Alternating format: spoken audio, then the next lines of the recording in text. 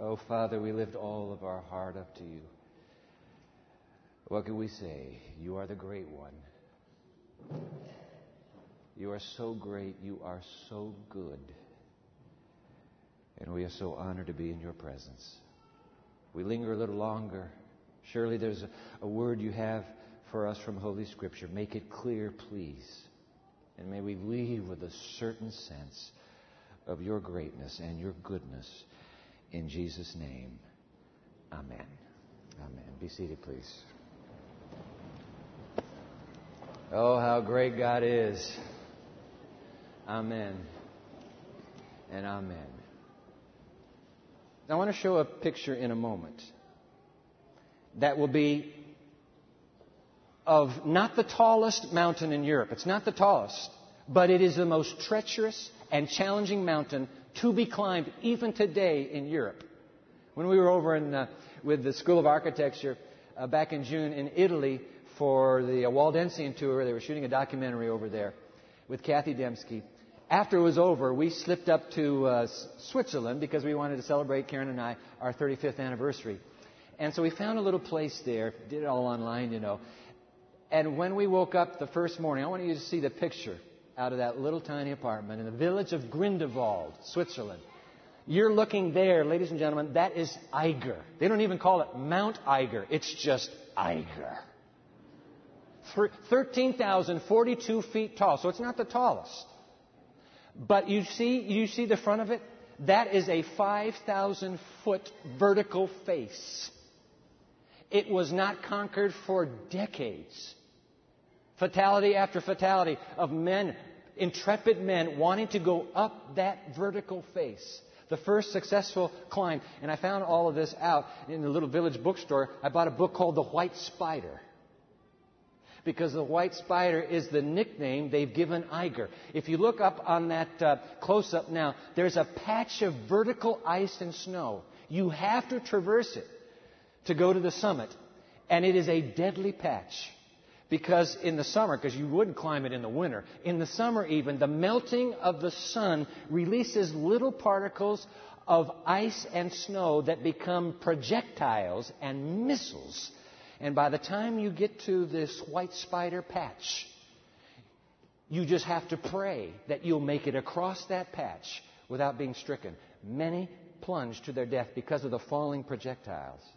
This is the story of the first successful ascent, July 21 to July 24, 1938, by Heinrich Herrer. They were 6 starting, only 4 made it to the summit. So it gives you an idea of the magnitude of that challenge. Now, why talk about the White Spider at all? Here's why. Because it occurs to me at this moment, in this waning moment of this summer, there are massive white spiders towering in front of our civilization and our nation. This crazy economy that we were talking about when we left, nothing's changed. That little whistling by the cemetery in the dark business of it's all okay now, don't believe the whistles. This economy, this whole thing with the health care debate, I mean, you following all that? Afghanistan. We have these massive white spiders today that are impeding the progress. But here's the deal about a mountain. You can either go up it or you can go back. You can't go around it. The white spiders that face the human race are going to have to be ascended somehow. And by the way, flip it over. Forget the global white spiders. We all have our personal white spiders. We have these looming, towering financial peaks that are blocking us right now. I'll never be able to make it to that top. We have physical summits. I'm talking about our health. We've got emotional. We have social. We have academic mountains. Some of you are freshmen just coming to this campus. We are so excited to have you. God has led you here, and you're in for an incredible adventure. But for some of you, it's feeling like a massive white spider right now. There's no way I can get through this. Oh, you can. It's because we all have and face our white spiders that we're beginning today a little two-parter called Lessons from the White Spider. 2 mountain climbing stories from the Old Testament. Today and next Sabbath, and then we plunge into a new school year because everybody will be back. 2 stories with fresh hope and courage. I don't want you to be discouraged. You either go up or you go back, and God says, I'm not letting you go back. You've got to go up. We'll climb this. We'll make it by God's grace. Story number 1 today. I wish we could put an 85-year-old man right here. Is there anybody here who is a man who is 85 years old? I promise I will not make you come up on this platform, but I kind of want to visualize what an 85-year-old man would look like today. Anybody proud to be 85? You're not so proud, are you? We had some put their hands up in First Church. If we could put an 85-year-old man right here. By the way, is 85 young? No, it's not young. Is it old? Oh, I don't know that we'd say it's old. Why don't we just agree it's middle-aged? Middle-aged, all right? If we could put an 85-year-old man right here, we could then begin to visualize the story that's about to unfold. His name meant dog. Now, I know that in our nomenclature, that's not a very complimentary kind of name. You call somebody a dog. And yet he's one of the greatest unsung heroes in the entire Old Testament. When he comes on the scene in our story today, he's 85 years old. Subtract 40, he would have been, subtract 45 rather, that would have made him 40. Those numbers are important, as you'll see as we open up our Bibles right now. Let's go to the story without any further delay. The 6th book of the Bible, Joshua. Go to the book of Joshua. Find Joshua chapter 14, please. By the way, I'll be in the New International Version today. If you didn't bring a Bible, please find the Pew Bible right in front of you. It'll be the New King James Version. Not too much difference. I'm thinking, though, I'm going to be preaching in the NIV again this fall. I'm getting my New King James rebound because the cover just tore apart. By the way, I have a woman that I know, if you have a Bible that needs to be recovered, you just get a hold of me. You're watching on television. You get a hold of us and I'll give you a phone number and you can get it done. She did this one and did a beautiful, beautiful job. So this is in the Pew Bible. This will be page 159, Joshua chapter 14. Joshua chapter 14.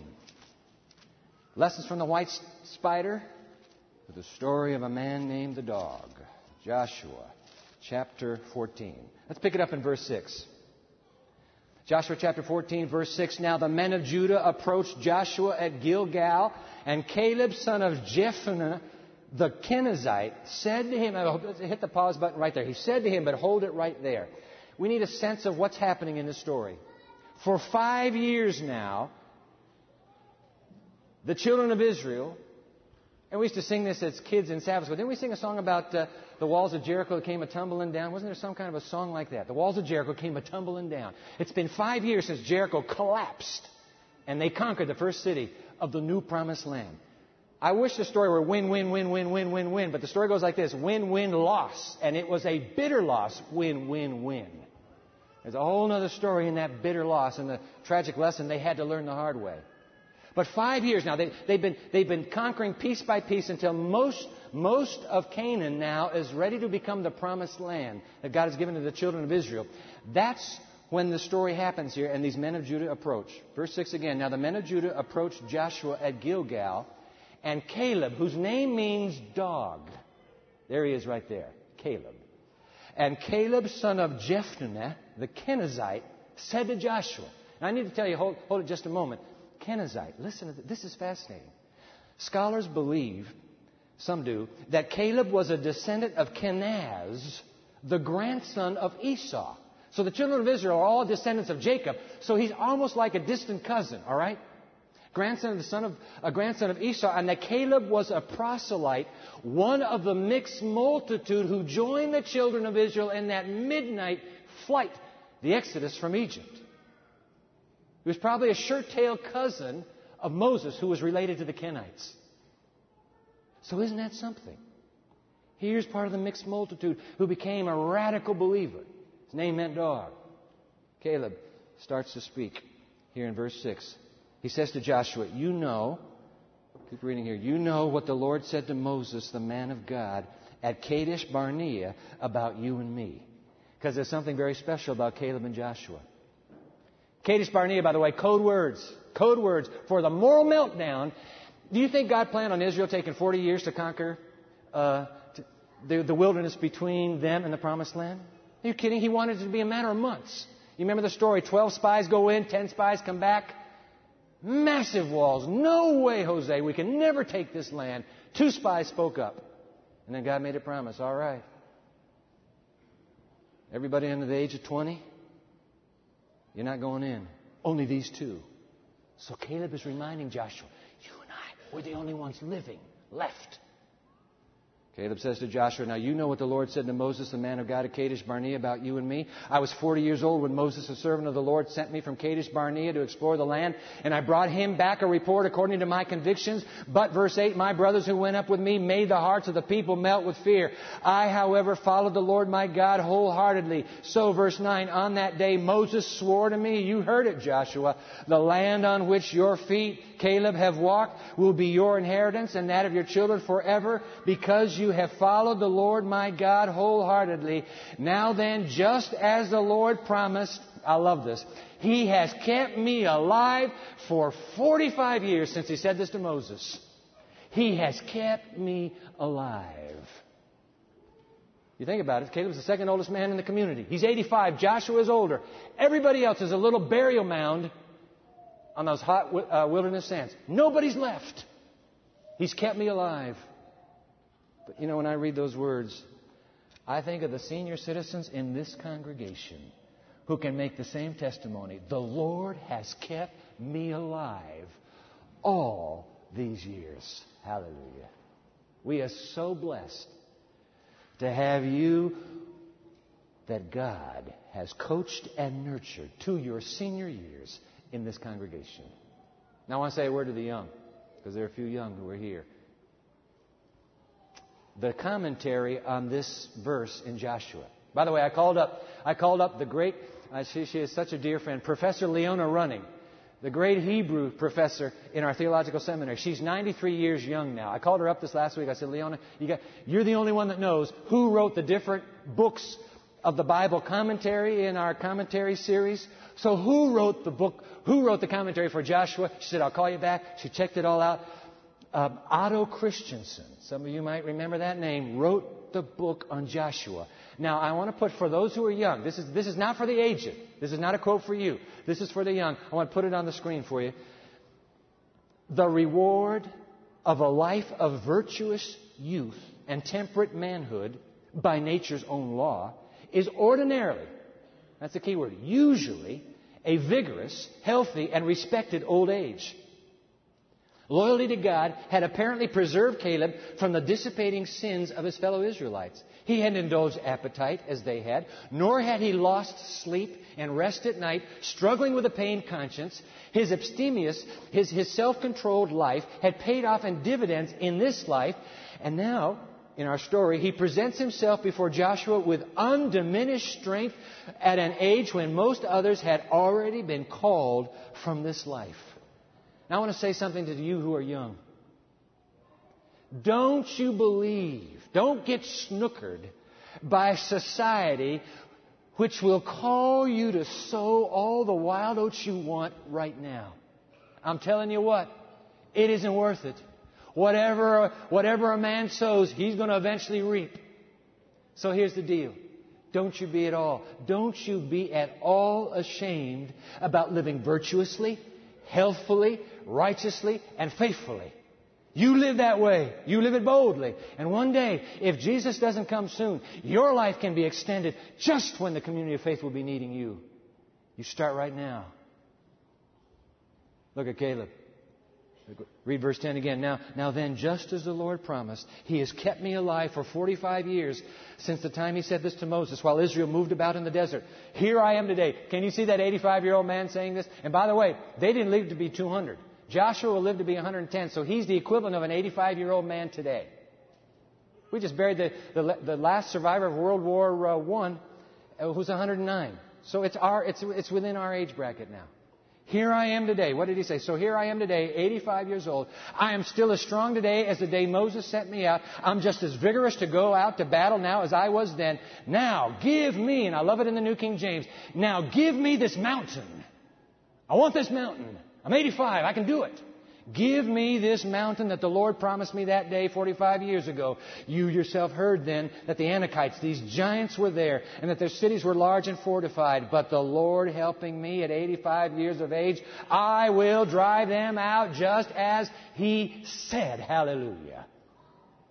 Mark those words down in your brain and never forget them. Give me this mountain. I want that mountain. The cry of an octogenarian. The Bo cry. What can we learn from it? I want to share with you 4 lessons, and then we'll sit down and we'll go. 4 lessons. Grab your study guide. Do you have the study guide? Did you get a worship bulletin when you came in? Thank you, friendly ushers, for making sure everybody today gets a study guide. If you didn't get one, you want these 4 lessons. Hold your hand up. 4 lessons. And by the way, the lesson number 4 is the key. You want lesson number 4. It's a secret to all the first 3. And while they're doing that, I want to welcome those of you who are watching on television right now. We're delighted to have you. I want you to have the same study guide. Jot these lessons down. Go to our website. Let me put it on the screen for you. www.pmchurch.tv. You're looking for the little 2-part series, Lessons from the White Spider. Lessons from the White Spider. This would be part 1. That's the one you click on. Next week will be part 2. And then, by the way, don't miss our brand new New Year series that begins 2 weeks from today, called The Temple. Not the temple here. What's up there? What is going on in the temple up there? This may be the most challenging series you and I will ever work through together. It begins 2 weeks from today. The Temple. But right now, lessons from the White Spider. Jot them down. Let's go. There are 4 of these, but the first 3 will only work if you have lesson 4. That's the clincher, number 4. But write it down, please. Lesson number 1, be willing to be in the minority. Be willing to be in the minority, even if the minority report won't carry the day. Still be willing to be in the minority. Now look at, guys, ladies and gentlemen, I understand that there's a little bit of teenager in all of us that loves the warm security of being a part of the pack, a part of the crowd, a part of the majority. I remember when I went off to college for the first time. This is for you freshmen. When I went off to college for the first time, I was a missionary's kid. I graduated from Far Eastern Academy on the island nation of Singapore. Came back to the States all alone. And so went off, as you heard just a moment ago, went to Southern College. Now, I got to tell you, Singapore was 10 years behind life in the United States. So when I landed on that campus, I was dressing like Happy Days. I had long, dark pants that were intentionally just a little short so that they would reveal the white socks that I had on. I showed up in that first freshman orientation meeting with these white socks that looked like they had neon lights just announcing that they were there. I realized nobody else in that crowd was wearing white socks. I went straight back to that dorm, took those socks off, and never wore them again. There's something about the teenager in all of us. Nobody wants to stick out like a sore thumb. Nobody wants to look different. I look like a country bumpkin. I don't want to do that. But lesson number 1, be willing to be a part of the minority. Nobody likes standing out from the crowd, I understand. 12 spies come back, 10 of the 12, the vast majority say, giants too tall, walls too massive, cannot be done. And when the people start wailing, Caleb and Joshua go wading out into the morning congregation. Oh, hey, time out, wait, hold it. What do you mean it can't be done? You forgot who's leading us. Of course it can be done. Do you know that they picked up stones ready to stone the minority report? 2 spies who said, with the power of our God, we can do it. No matter what the cost, my friends, we must all be willing to be a part of the minority. Let me share with you some words written 100 years ago commenting on this aspect of Caleb's life. Put it on the screen for you. I do believe they're in your study guide as well. Speaking of Caleb, it is when the unbelieving cast contempt upon the Word of God that the faithful Calebs are called for. It is then that they will stand firm at the post of duty, without parade, without show, and without swerving because of reproach. The unbelieving spies stood ready to destroy Caleb. He saw the stones in their hands, the hands of those who had brought a false report. But this did not deter him. He had a message and he would bear it. The same Spirit will be manifested today by those who are true to God, end quote. There's been a big ruckus this summer across the nation in our community of faith over the competing worldviews of creation and evolution and theories of origin. The story of Caleb is a compelling reminder that even if you're in the minority, you must stand, hold that ground. Hold your ground. Lesson number 1, be willing to be in the minority. Lesson number 2, jot it down. Grow bolder as you grow older. Grow bolder as you grow older. I have a wonderful mother-in-law. She's 90 years young. She'll be 91 in January. She likes to quip. Growing old ain't for sissies.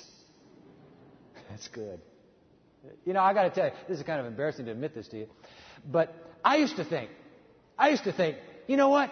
What is the problem? I would love to grow old. I mean, come on. When you retire, you never have to work a day in your life again. Hallelujah. When you're retired, you can sleep in for as long as you want every single day. Now I'm beginning to discover, you know, even if you want to sleep in anymore, you can't. Is that happening to you too? Even on Sunday, your day off, you can't sleep in. You're waking up with the birds. This is a conspiracy by the young. That's what I think it is. You guys planned this. Now, I tell you what, after losing 2 fathers, watching both of them die, not very pretty deaths, and having 2 beloved mothers now, watching all the medication, all the pills, all the doctor visits, I've revised my understanding. I believe my mother-in-law is right. Growing old ain't for sissies. But you know what? Growing old physically doesn't have to mean growing weak spiritually, or morally, or ethically. You can get bolder. You can grow bolder as you grow older. That's what happened to Caleb. He got bolder as he went. By the way, that's the truth about Abraham and Sarah. Their faith story here at the beginning was nothing like it was when they grew old. That's the way it was with Jacob. That's the way it was with Moses. He had to go past 80 before God said, I can use you now. Grow bolder as you grow older. It was that way with Ruth and Mary and Paul and John. Until when you get to Paul, who's just about ready to be executed, and he's saying, I know who I have believed in. I'm persuaded he's able to keep what I've committed unto him against that day. Grow bolder as you grow older.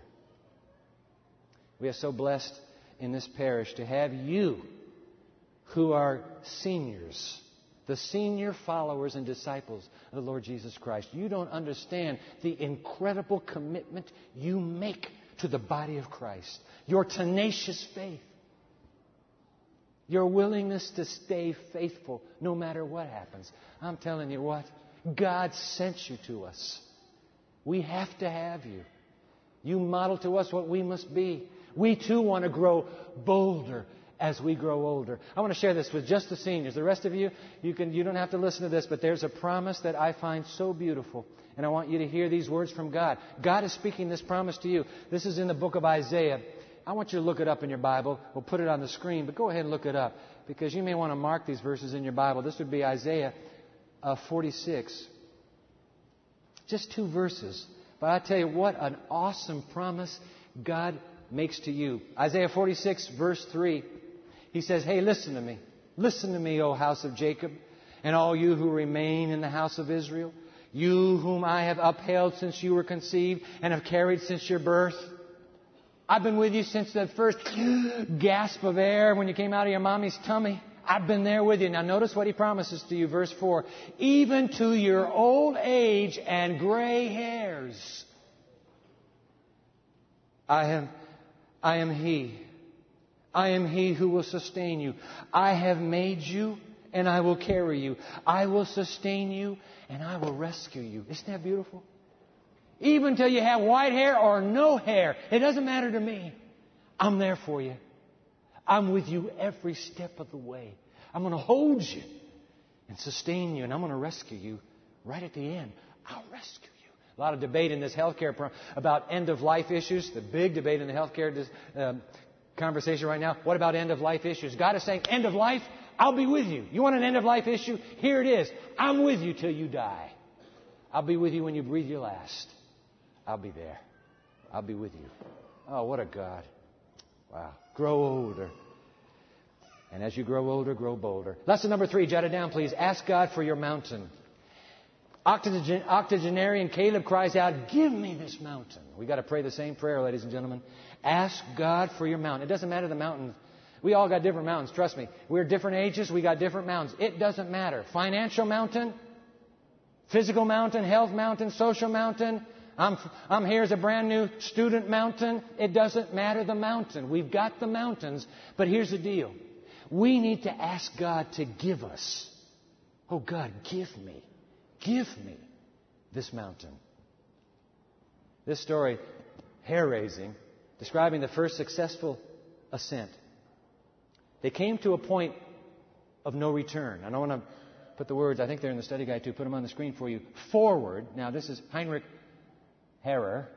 This is an English translation of the German book. Forward, he writes, was the only way. These are the weak and frozen because they are iced up. They're spending the night in a rope. There's no ledge. You're hanging in a rope, waiting for the sun to rise so that you can start climbing again. Forward was the only way now. No more turning back. The past was wiped out. All that mattered was the future. And the future lay over the snow-plastered, ice-glazed summit wall. I believe, and here he's speaking a truth for all of life, I believe no man can be completely able to summon all his strength, all his will, all his energy for the last desperate move till he is convinced that the last bridge is down behind him and that there is nowhere to go but on. There comes a time in life when you have to cut the ropes to your past and just go up. There's no choice, buddy. Up is the only way left. Give me this mountain. We need to tear a page out of Caleb's playbook and ask God for the mountain that intimidates us. Give me this mountain. You know what? Just mouthing the words will enable us to talk the talk. You're going to have to talk the talk before you'll ever walk the walk. So just say the words to yourself again and again. God, give me this mountain. What are you talking about? I'm talking about this financial crisis I'm in. Give me this mountain. I'm talking about this educational, academic crisis I'm facing. Give me this mountain. This string of failures in my life. Give me this mountain. What you're doing is you are transforming. You're shifting the paradigm. In fact, would you jot this down, please? You shift the paradigm. We need to shift the paradigm on that towering mountain before us so that rather than defining it as an obstacle, we ask God to give it to us as an opportunity. There's a huge difference. Just changing your mind about the mountain. Oh God, I know it's a crisis, but you know what? Give me this mountain because it will be the perfect moment for you to show yourself strong on this planet for me. Give me this mountain. Please. That's what Caleb did. Nothing's changed. It's still the awful mountain it was 45 years ago. He has to still take it. He's asking for it now. Give me this mountain. I love that promise in 2 Chronicles chapter 16, verse 9. I skipped over when I was putting the study guide together. My apology. I'm going to put it on the screen. Please jot this down. This is a promise for you. 2 Chronicles chapter 16, verse 9. For the eyes of the Lord range throughout the earth to strengthen those whose hearts are fully committed to Him. Isn't that beautiful? He's just looking for somebody to help. If you say, give me this mountain, I'll help you. Sister, brother, I will help you. Give me this mountain. He's just looking for someone whose heart is longing for Him to show Himself strong. All right, here it is, final lesson 4. Now remember, the first 3 will work if there's lesson 4. This is it. Lesson 4 is what counts. You'll get the first 3. If you remember lesson 4, jot it down. And finally, follow God wholeheartedly. That word is between quotation marks because the Hebrew word for wholeheartedly appears 6 times in connection with the life of Caleb more than any other person in the entire Old Testament. He's called following God wholeheartedly. In fact, it's 3 times in this very story that we just read. Let's end the story now. Joshua, go back to Joshua 14. Let's end the story with verse 13. Caleb asks, give me this mountain. Here we go.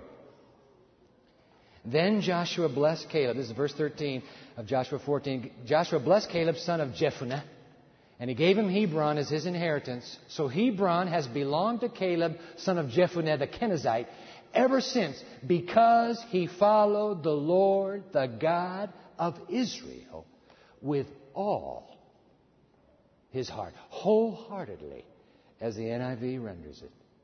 So what does it mean to follow God wholeheartedly? Well, let's just answer it this way. What would it mean to follow God half-heartedly? What does it mean to follow God half-heartedly? I mean, having just come from a wedding. Can you imagine wedding vows? And we've got a beautiful wedding tomorrow with Guillermo and Esther. Can you imagine wedding vows going like this? I pledge to have and to hold you, to love and to cherish you with half my heart. Do you think there's a minister in the world who would put his hand out and say, all right, I now pronounce you husband? Are you kidding? If you ever say half my heart, you go home. It's over. What does it mean to follow God wholeheartedly? Otto Christensen, I love this.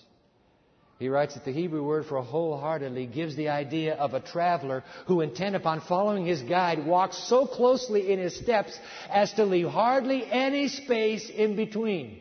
Now that is very close. Look, because it's summertime, hasn't it happened to you? You're wearing flip-flops and someone behind you keeps stepping on them because they're getting too close. What were you doing? When you wear those little flip-flops? That's what it means. To follow God wholeheartedly, it means to walk so close to Him. You are practically stepping on His flip-flops. Hebrews says it's that close. That close. I can't think of a better way on this pre-New Year moment. I can't think of a better way to enter the new year than to follow God wholeheartedly. Can you? No. So how do I follow God wholeheartedly? You can, you know. I want to end with this. A century ago, these words written about Caleb have a lot to say today. Just one line. Look at it. It's in your study guide. It was Caleb's faith. It was Caleb's faith that gave him courage. Even so, today, to follow Jesus requires wholehearted, there's that key word, requires wholehearted conversion at the start and a repetition of this conversion every day. Did you catch that? Wholehearted at the start and a repetition of this conversion every day.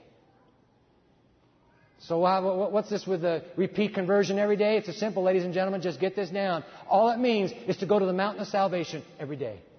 Go to that mountain every day. You say, what mountain are you talking about? There's only one mountain in the universe. God stood at the foot of that mountain one day, and long before Caleb cried the words, God stood at the foot of this towering mountain, and he cried out, give me this mountain. I'm talking about Mount Calvary. So here's the deal. Every day for the rest of your journey, every day for the rest of your journey, read the story of Calvary in Matthew 27. I do it every day. Climb Mount Calvary just behind the sandals of Jesus every single day. Whatever you do for your worship, include the reading of Matthew 27. Begin in verse 24, go to verse 54. Climb the mountain every day. And when you get to the summit of Mount Calvary, at the foot of the cross, you pray the prayer of Caleb. Oh God, give me this mountain. I can't save myself. I can't save my family. I can't save my friends. I can't save my career. I can't save my life. Oh God, give me this mountain, Mount Calvary. And you know what He'll do? He'll give you every gift that flows from Mount Calvary. He'll give it to you. How did that hymn writer put it? Free to all a healing stream flows from Calvary's mountain. Give me that mountain. Give it to me. And by the way, true. If you will pray that prayer, give me this mountain, speaking of Calvary, every day with Jesus. If you will pray that prayer, there is not another mountain in your life that Jesus will not help you climb and conquer with Him. You go up Calvary every day, and you get every other mountain as well. Give me this mountain. Give me this mountain.